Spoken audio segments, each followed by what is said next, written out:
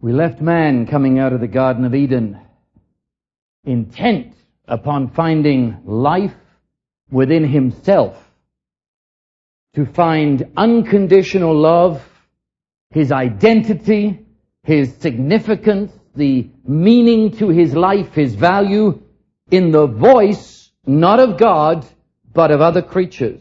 Did you understand that as a principle? We are made to discover ourselves from an outside voice. And that outside voice was meant to be from the Creator who loved us. Having lost that, we now turn to other human beings and we look to their voice, their smile, their affirmation in order to make us feel that we have value, meaning, and purpose. Do you get that? You're allowed to nod. It's okay. Do you understand what I'm talking about there? We're listening to the voice of the creature instead of the Creator. And separated from the presence of God in that sense, and separated from His unconditional love, the Bible says that's death. We're dead while we're still alive. And we've all been here. I'm not speaking of somebody else. We've been here. And some of us feel that our feet are still there. And we're dragging in this thing. In fact, by the 20th century, this lie that we can find our identity and significance in ourselves and from others, that lie has been through millions of experiments since the Garden of Eden. Have you ever thought about that? Every generation has experimented with that lie to see how they can make it work. And every generation has believed that they will be the generation to do it. Do you remember when you were a teenager? You thought that your parents had totally failed, but you were going to do it. And your teenagers are coming up behind you, having already dismissed you, but they are going to do it. We return again and again, driven to make the lie work. Have you ever noticed something? The kind of childhood you had, if it was an abusive childhood, isn't it amazing that we managed out of the millions of Earth's population to find a mate that reproduced our childhood? And when that blew up, isn't it amazing? Out of all the possibilities, we went and found another one to do the same thing. What is that? That is the demand, that drive within me that I am going to make the lie work. And I will go back and back and back to try and prove I can do it. And we do that quite subconsciously, but it's true. We do. Man believes the lie as final truth. He believes that independent of God, walking alongside of God instead of inside of Him, man believes that he can be perfect, self-sufficient, in control, or as the Scripture says, as God. And when he listens to God's Word, he views that as suspicious at the best. The lie he believes is absolute truth. God's Word, he believes, at best, is to be held in suspicion. And now I go out into life and I try to neutralize my shame. I feel ashamed. I'm not what I ought to be. You see, I'm not. I'm supposed to be as a God. I'm supposed to be perfect. I'm supposed to be in control, self-sufficient. And I'm not. And I'm ashamed of that. Instead of recognizing, of course, that's the way it is outside of God. And ashamed of that, I try to neutralize that shame in your smile. As long as you will say I'm okay, then I'll be able to forget the shame, at least for a moment. I get a momentary buzz on, and I'm able to forget the shame. There's a new equation to personhood. In our first hour, we discussed the equation by which we work. Now, the new equation after the fall of man is this: what I do. See, the other equation began with who I am. Are you with me here? It's who I am. I'm made in the image of God. I am loved. Now we start with a new equation. The new equation is what I do. Because I've got to do something out here. I'm ashamed of who I am. So now I've changed focus. No longer who I am, it's what I do. I've turned from a human being into a human doing. I no longer just be and be loved. I've now got to do something to justify my existence. So the equation is what I do plus my success at what I do. And that's usually translated in terms of my possessions. I've been successful, so I've got this. So what I do plus my success, and now plus what you think of what I do. How you rate it. Do you follow me? Who am I? What's the new equation for personhood? It's what I do plus how successful I am at what I do plus how you rate my success and what I do equals who I am.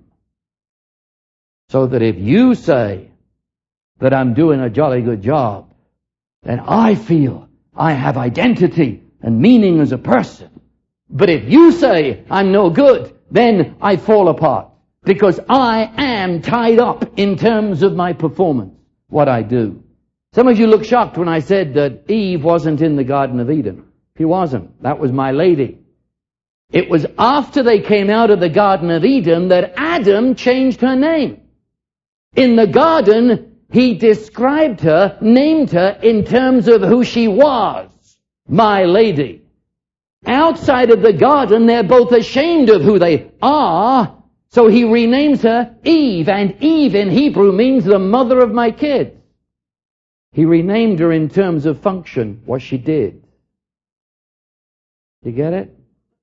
So we see each other now in terms of what we do. You see me in terms of what I do. I see you in terms of what you do. Outside of Christ, I mean. We don't see us as persons. We don't see us as individuals made in the image of God. We rate each other in terms of what we do, how we function. If I fail in terms of what I do, then I feel that I myself am a failure.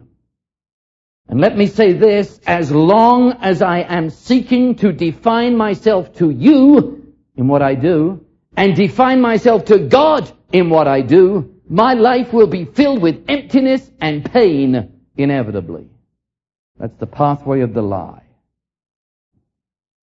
And then, of course, the pain of that becomes too great. And as the generations roll on top of each other, the pain becomes increasingly great. We're running out of experiments.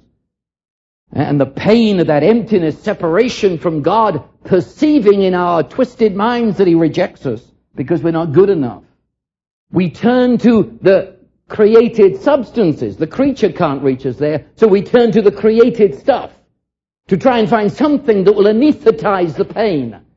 And that's where alcohol and drugs come in. The pain inside of me is too great. I've got to anesthetize the pain. And I begin to mistake things for the love I'm looking for. I mean, isn't it amazing that when my heart is crying out for love, I go to the refrigerator and eat Twinkies? I mean, that is ridiculous. Ridiculous. Especially when my body's overstuffed anyway. But put it out on the table, look at it, then you laugh at it. It's ridiculous that I would think that food can satisfy a spiritual hunger. Only Jesus is the bread of life, you see. But we've got it all mixed up now because I'm so hungry and people can't meet the need, so I turn to created stuff. I go to the shopping mall and buy clothes that I don't need and will never wear because I think that will somehow put arms around me and love me. I saw a bumper sticker in San Antonio. It said, "I'm looking for love. I will settle for sex." I thought, there's never been a truer word. I'm looking for love. I will settle for, put in whatever you've chosen to settle for. You see, we can exchange addiction. You can stop being addicted to this and become addicted to something that is socially acceptable. But a person is never free from addiction until we've received the love of God. But that's what we were looking for all the time. The unconditional love of God is the only answer to all of our cravings for love which we look for in people and things. Now, how do I handle my separateness? Here I am walking alongside of God. I'm separate from Him. But now how do I handle this? I feel shame. I'm going to play out my life over against God in terms of my shame. We all did. We do it in more than one way. And many times we can't believe that the different ways we do it all come from the same base. But they do. Look at Adam. How is Adam going to handle his sense of shame when God finally turns up? Remember what he did? God says, "What have you done?" He said, "Me? Oh, I didn't do anything." Oh, there was a little something, but it's not as you think. The truth is, she did it. This is straight from the Scripture. What is he doing? See, now he is handling his sense of shame over against God. Now, it's very important because we do the same thing. Human beings in this point can become very boring. They don't change over the generations. We keep doing it the same way. The way Adam handled it was to disassociate himself from his shame. I don't have shame. Not me. He blame shifts. He takes his shame and he dumps it on his wife. That is one way in which all of us handle shame. But now look at Eve. Look how she handles it. Totally different. Have you ever thought of this? She accepted his dumping. I mean, would you not have expected that she would have said, "Hey, just a minute. Equal time here. Come on." Wouldn't you expect that? But she doesn't.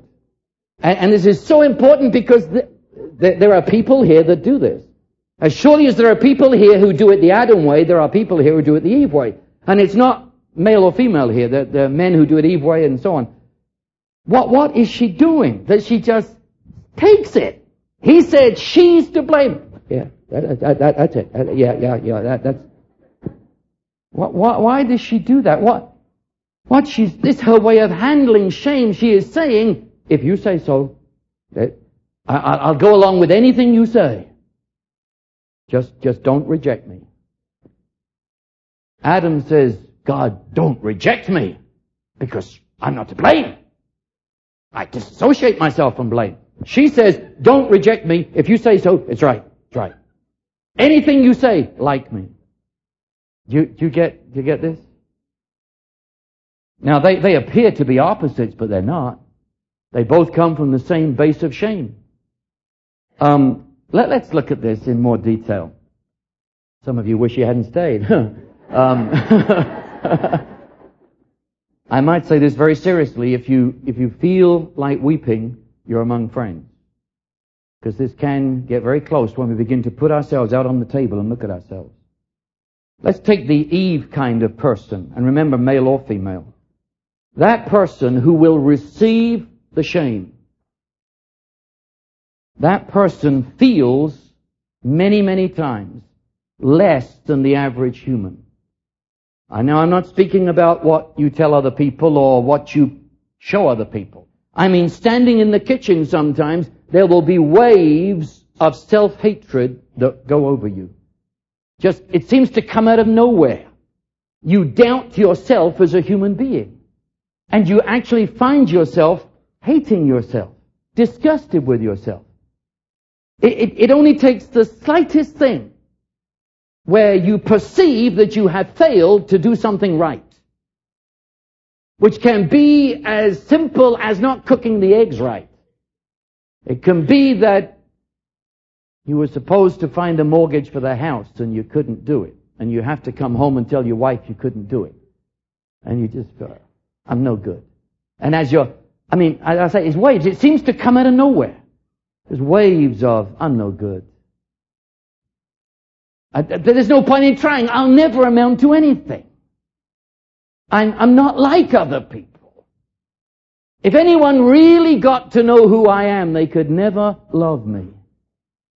There's something ugly about me. There's something disgusting. I'm worthless. I'm unlovable. I'm a failure at living." Call yourself a wife. You ever heard that rising up inside of you? Call yourself a wife. No man in his right mind would marry you. You'd better cling to the one you've got because you're so disgusting no one else would ever have you. You ever heard it? Call yourself a man, you're no man. It's like a volcano would be another word. It rises from within. This person that I'm talking about now is driven by a fear. Everything they do in life at base, if you get down low enough, it's a drive by fear of rejection. I'm afraid that if anybody finds out how wretched I am and unlovable and worthless, they will abandon me. The two words, there'd be two key words, rejection and abandonment. I feel that's what people are going to do to me if ever they really saw what I was like. And so I'm not going to give you a chance to find out what I'm like. I'll do anything you want. I'll be the chameleon. I will change my shape and my color, just whatever you want. I won't have any will of my own because I'm not worth it. There's nothing about me that's worth it. I was speaking to a pastor just the other day, and he said these words. He said, until he saw the truth of what I'm saying here, he said, I used to be driven as a pastor. Driven. But he said, looking back, I realized I was not driven to succeed. I was driven not to fail. Because, he said, if I failed as a pastor, I was convinced I'd be rejected by my peers and by my denomination and by God. Does that make sense? Do you follow what I'm saying there? And so, in order to be accepted, I will be whatever anybody wants me to do and be, because I'm terrified that I would upset those people, those significant people around me, those special people that are in my life. I'm terrified I'll upset you. And if I upset you, then you're going to reject me. And I can't bear it. I can't even bear the thought of a frown on your face. So I'll just do whatever you want me to do. Because I find my identity in your smile. Because you see, I think I'm so worthless. If you frown at me, that only confirms it. So as long as you smile at me, then I feel I can just about make it. I was speaking with teenagers. Actually, we were talking about date rape. But we were talking about rape in general and talking about teenagers and sex.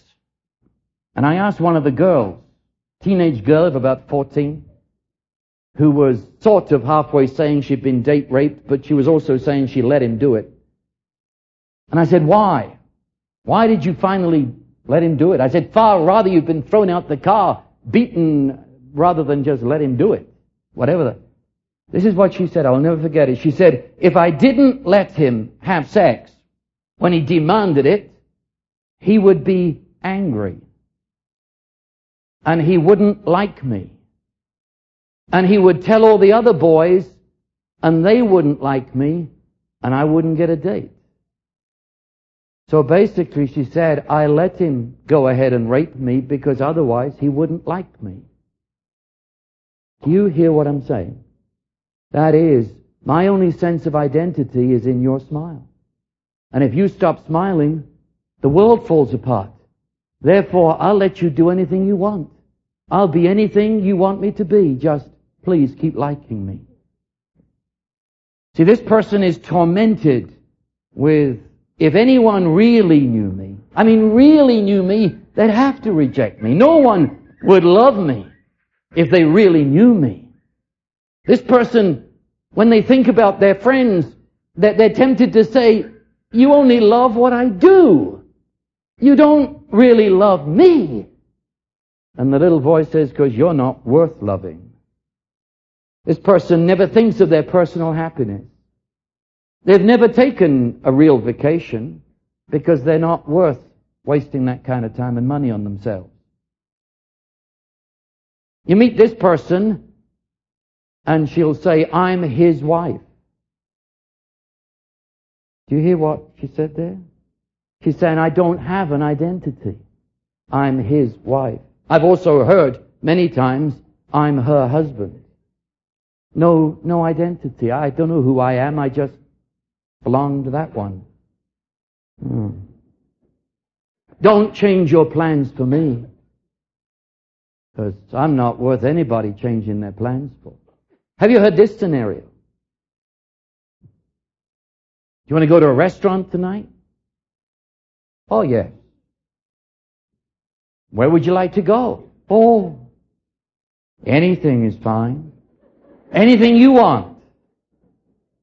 Well, let's go Italian. And inside, oh, I hate it. I hate Italian. Oh, yes, that's fine. Why not? Yeah. Pass the menu. What would you like to eat? Oh, anything. Why don't you order for me? What's going on there? And what's that got to do with the gospel? Got everything to do with the gospel. When you see the love of God to you, you will emerge as a person and you'll tell him you don't like Italian. Now, I'm serious. Because you see what's going on there is the fear of rejection. It's saying that I might choose the wrong restaurant. And he might frown. I might choose the wrong food on the menu so people would laugh at me and say, nobody in their right mind likes that kind. See, counseling can change that. But even if you changed it, until you know who you are because God speaks His love into you, you have not yet emerged as a person. But then there's the other person, like Adam. From his shame base, that is because he is basically ashamed, now he will rise up and disown shame, disassociate from shame and all failure. Remember, he believes the lie that he's as God. Well, God is above sin and above imperfection of all description. And so, by my performance, I will show to you that I am lovable. You should accept me. Look how well I perform. Look at my performance and see how significant I am, both to man and to God. Some of these people, we call them workaholics. They have to outperform. They've got to be better than and produce perfectly. Strange thing, isn't it? They've got to produce for their family the right house and the right car. Must be right in the right neighborhood, and the children must have all the right toys, and everything's got to be right. But that means I've got to work and work and work to give them. The trouble is, that means I never give them what they really need. But I'm getting something that I need, which is the praise of my boss, because they've never had a worker like this. And I praise myself that I purchased this home and I got these toys, and I'm getting my buzz because of my performance, you see. This person finds his identity and his significance in his work, in his performance. The perfectionist, that compulsion to be right. Got to have the right clothes. You did notice my designer label, I hope. It's got to be right. Everything's got to be just right. From my clothes to my car to my gadgets and gadgets, I've got to have it right. I don't drive the car because I want to. It's because I know that you know that it's the right in car this year. I don't live in this neighborhood because I like it. It's because it's the right neighborhood to live in. Everything's got to be right. I've got to control. That sounds a bit much like being like God, doesn't it? I'm in control. Everything's right. And maybe my whole life is in chaos, but the little tiny bit I do control, boy, do I control it. Every nail is in the right place. Every screw is in the right jar. Everything is right. Got to control. I've got to be like God. Because that's where I find my identity. Everybody's nudging each other. What? See, this person shies away from any perceived or real weakness that might suggest imperfection. This person would rather die than admit they're sick. True, because that would suggest I'm weak, you see. This person will not cry. They're cold and hard because cry would suggest I'm sort of weak. In fact, they don't laugh at simple things. In fact, they would never admit they've found a new discovery, because if you admitted you found a new discovery, it would mean you didn't know about it before. Right? You know these people. In fact, you're here, aren't you? You come on something you'd never heard of before, and you say, oh, yes. And then you're inside, you say, I never knew that before. But you'd never let anybody know that. Never. See, isn't it amazing? The real God, the real one, He laughs. He cries. He even gets delighted over His own creation. But we don't want anybody to know that we are weak in any way. I was talking to someone the other day, a pathetic story, but I think some of you here can relate to this. There's a businessman who had had so many affairs that his wife never knew about, all over the country as he traveled as a businessman. And he was trying to explain to me what had gone on. I will never forget his words. He said this, I was so lonely. He said, all I really wanted was to be held. I just wanted someone to put their arms around me and hold me because I was so lonely. But he said, if I had told the girl that, she would have despised me for being so weak and childish. So I had to come over as a macho man. So I went on to sex. Do you see? There's a lot of things happening there. What he was really saying, I'm frightened. I'm alone. I want someone to hold me. I've got to come over as the man in control. And so I'll come over as the macho guy who wants sex again tonight. And had destroyed his life and his family and everything else. Do you get this man who lives, I'm in control here, I'm perfect. I never let anyone know I'm crying inside. I'm hiding behind my mask, and it is so lonely behind the mask. It's no wonder that this person, the Adam kind of person, hates the grace of God. For the God he worships only loves perfect people. A God who loves bad people, who loves failures, to this man is repulsive, it's disgusting. When this man hears that Jesus receives sinners and eats with them, the friend of taxmen and sinners, he can't accept that. He doesn't understand it. This man lives happily with rules. Because if you give him rules, it's something he can compulsively try and be perfect with. Having the rules makes him feel morally superior to everyone else. He's got the rules. He despises and disassociates himself from non-rule keepers and gives them his shame. This is the kind of person who joins cults. He loves the discipline. You find this person is a racist. Religion and racism go very close together. Because I've got it, I'm better, and I'm trying, and you're not. It's much the same. I thank you, O God, I'm not as other men. That's this fellow. Of course, they don't realize it, but they're more controlled than anybody. They think they're in control, but really they are controlled. They're controlled by what others think. This person goes through life saying, what will they say? What did they say? I don't know if they really understand it, but they're saying, no one must see me as I am. See? No one must know I'm lonely and afraid. They're going to think I'm macho. So I won't tell the girl, just hold me. I've got to say something else. No one must get past my mask. No one must know that I'm less than perfect. Because only then they will love me and accept me.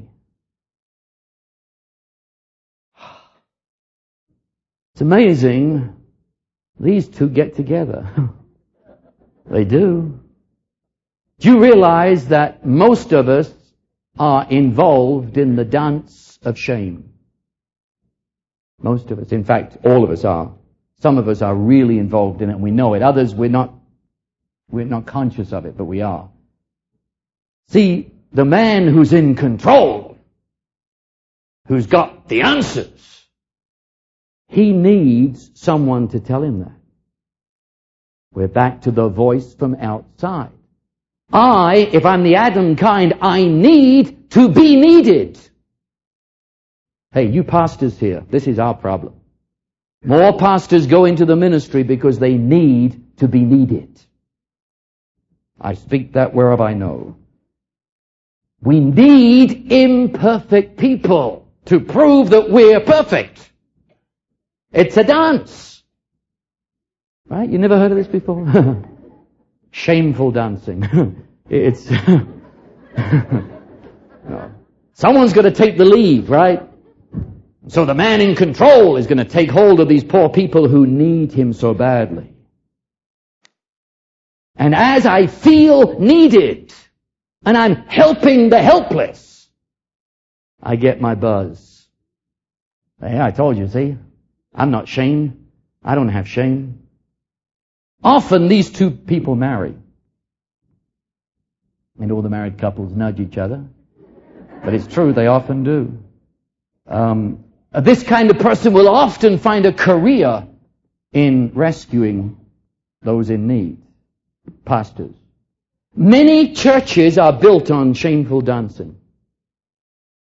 You will get a leadership that believes they've got all the answers, and mysteriously they draw to themselves those who want to be controlled and manipulated and shamed. And so you have a leadership that manipulate and shame and control, and a congregation that delight in being controlled and manipulated and shamed. Fact is, he will go to any lengths to make the needy one happy. I want you to hear that very carefully, happy. I didn't say solve their problems. Number one, he couldn't solve their problems anyway, because the truth is he's got the same problem, just coming out a different way. But he keeps them happy. He feels responsible. Look inside. Let the Holy Spirit bring this to you. You feel responsible. That's the key word. I feel responsible to make this other person happy. If they're not happy, I feel I've done something wrong. I feel I'm their appointed Savior. I am their refuge. I am their strength and strong tower. And because I will go to any lengths to make them happy, it's amazing the excuses I make for them. I will lie for them. I will cover for them. I will excuse them. But every time I'll avoid the real problem. Because you see, I need you to be there needing me. Do you see, this is a dance. We're back and forth here. You had the need. I think I got the answer. I'll make you happy. You be happy. I'm on a buzz. Right? We're back and forth here. It's shameful dancing. I get my significance from that, you see. I feel in a warped, distorted way that you love me because I'm helping you. I'll even let you hurt me as long as I can think I'm helping you. And of course, the truth is, again, I think I'm manipulating you, but you're manipulating me. You come down to breakfast and you look sad. I immediately say, what did I do wrong? You ever notice this? Boy, are there lights going on here. You know. And then when he comes down with a smile on his face, you say, I must have done something right. That's total twisted thinking. He's responsible for his face and you're responsible for yours. Right?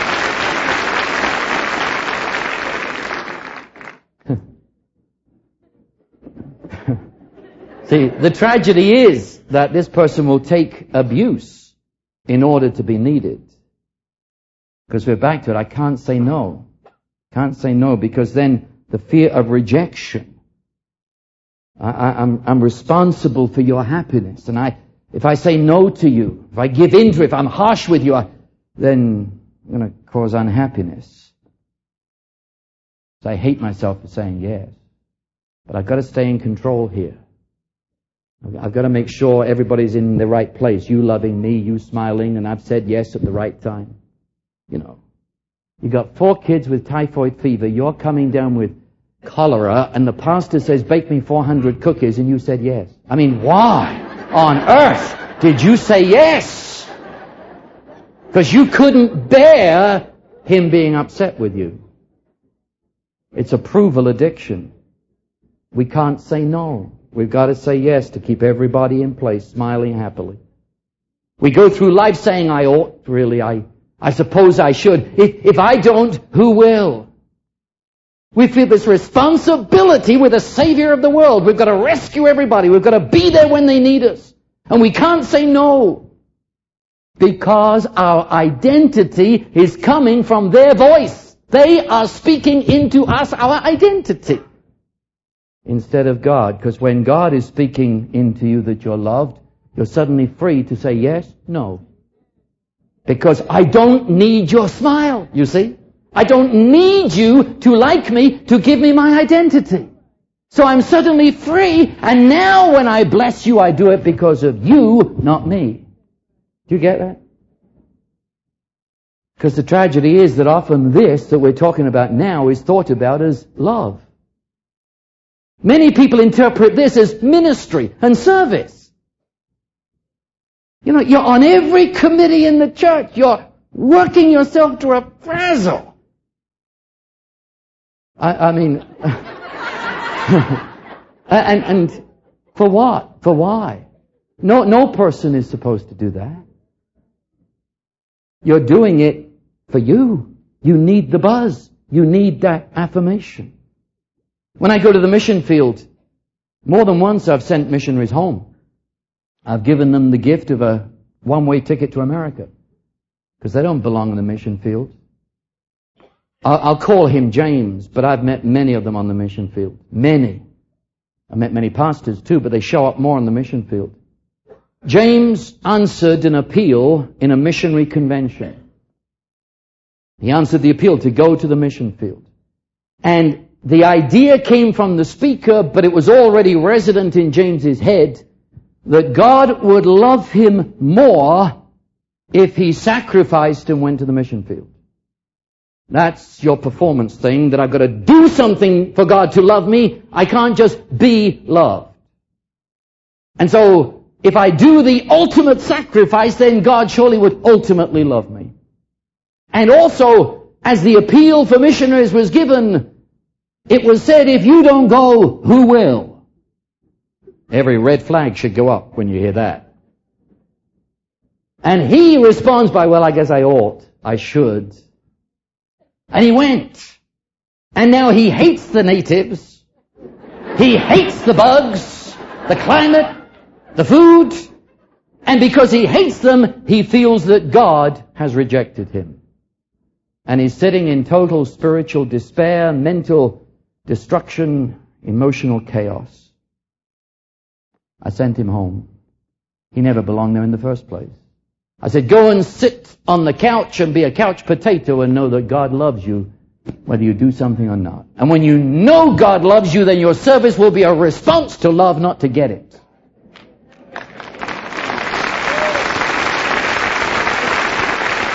What about, there's Fred and Marty. Fred's an alcoholic and a wife beater. When you meet Marty, more than once she's got a black eye and a broken rib. But you see, Marty loves him. Because when he's drunk, he's so pathetic. He's so helpless. And she feels that it's her responsibility to rescue him. And her idea of love is to lie for him. Tell his boss that he's sick when really he's drunk. To cover for him. And to tell everybody out there, as she lives in denial, that he's getting better. Isn't it crazy? That she feels that she's needed, you see. She feels that she's loving when she's lying for him. And really, says she, his recovery that isn't happening as fast as it should is her fault. Because if only she would love him more and pray for him more, then he really would come to the Lord. So really, don't blame him, it's my fault. Aren't we twisted there? As if she's responsible for his alcoholism. And when he beats her, she feels it's her fault. Because really, she feels she's so worthless and no good.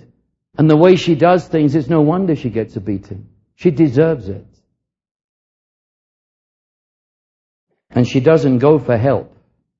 Because she told me that no one in their right mind could love her. She's so worthless and no good. But Fred does. He's really a good man. And so I can't leave him because no one else would ever have me. That's real. I'm not making that up. In fact, you're probably here. Marty's are all over the place. I think I'm in control. I think I'm rescuing, helping, saving, but really, it's out of my own shame and worthlessness. Then there's Phyllis. Oh, thank you, Phyllis. We knew we could depend on you. You bet we could depend on her. She volunteers for everything. You'll find her name in the bulletin every week. She's always there. But inside, good, dependable Phyllis is resentful. Why does she do all of that? Out of fear of rejection. Out of this twisted sense of responsibility that if I don't do it, who will? And think I'm sort of Messiah here. I've got to handle everything. I've had them come to me in churches and say, if I'm not on the committee, no one's there. If I don't clean the church, no one will clean it. And I've said, great. Go home and let it go to pot. Give it to the cockroaches. And maybe then the rest of the church will wake up and do what they should do. But you see, this dear person, male and female, they've got it in their heads. They are the Messiah to the church. They've got to rescue the entire body. And if they don't do it, no one will. The whole of the kingdom of God depends upon them. Doesn't, you see? That's part of the lie. And we think it's service. We think it's dedication. We say we're doing it for the love of Jesus. We're not. We're doing it for the love of ourselves. This kind of stuff I'm talking about is not love, because love is for the other person. Totally. The nearest I can get in this, it's a boomerang. Do you know what a boomerang is? That Aborigine thing, you throw it, but it always comes back to you. This love is mentioned, well, it isn't mentioned, but it's referred to negatively in 1 Corinthians 13. It says, true love, the God kind of love, seeks not its own. All these people I'm talking about, they're seeking their own. I'll go to the mission field because then God will love me.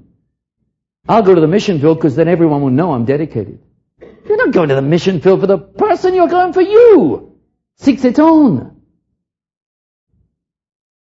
I'll look after you, I'll be your refuge, I'll lie for you, because then I feel that I'm needed. It's the boomerang.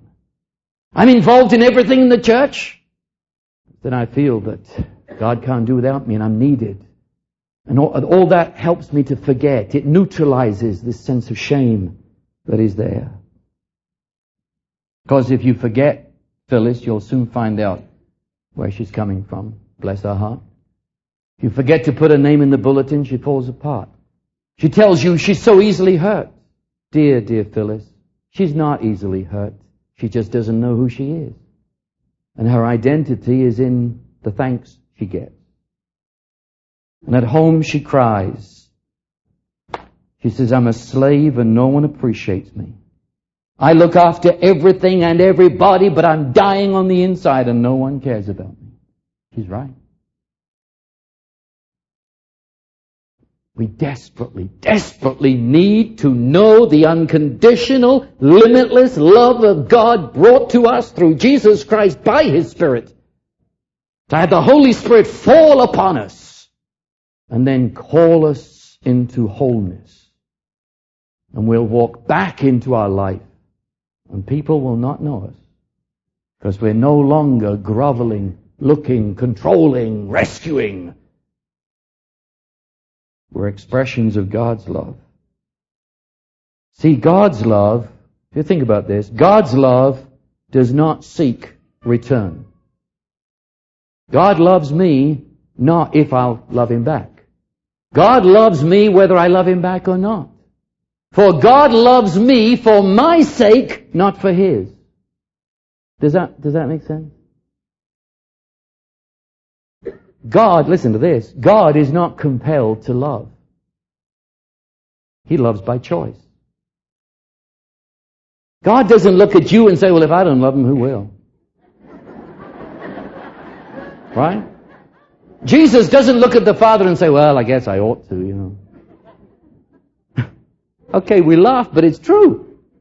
Now, do you understand what I mean? Now, God's love is not a compulsive love. There's not a push from the outside or from the inside. He does it by free choice. There's never an ought, should, must, if I don't, who. No, that's all compulsion. People are pushing me to it. This is love because I choose. And I am totally free to do it. He loves freely. Doesn't look for any rewards. And God does not seek your happiness. He doesn't.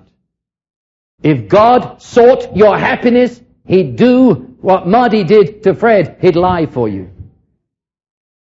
Nor does God see you unhappy and say, what did I do wrong?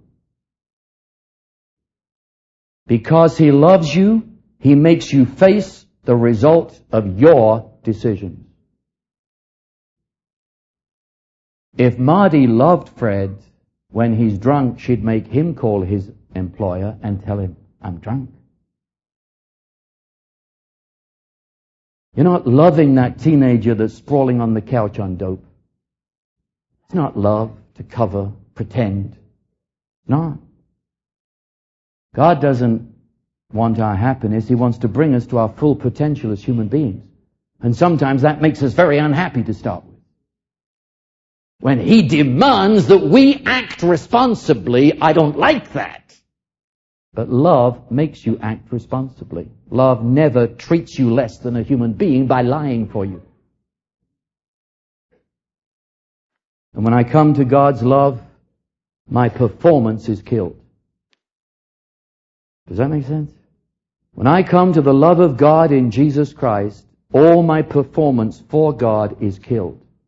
That is what Paul meant again and again in the epistles when he says that he died when he came to Christ. You ever thought about what that means? He died.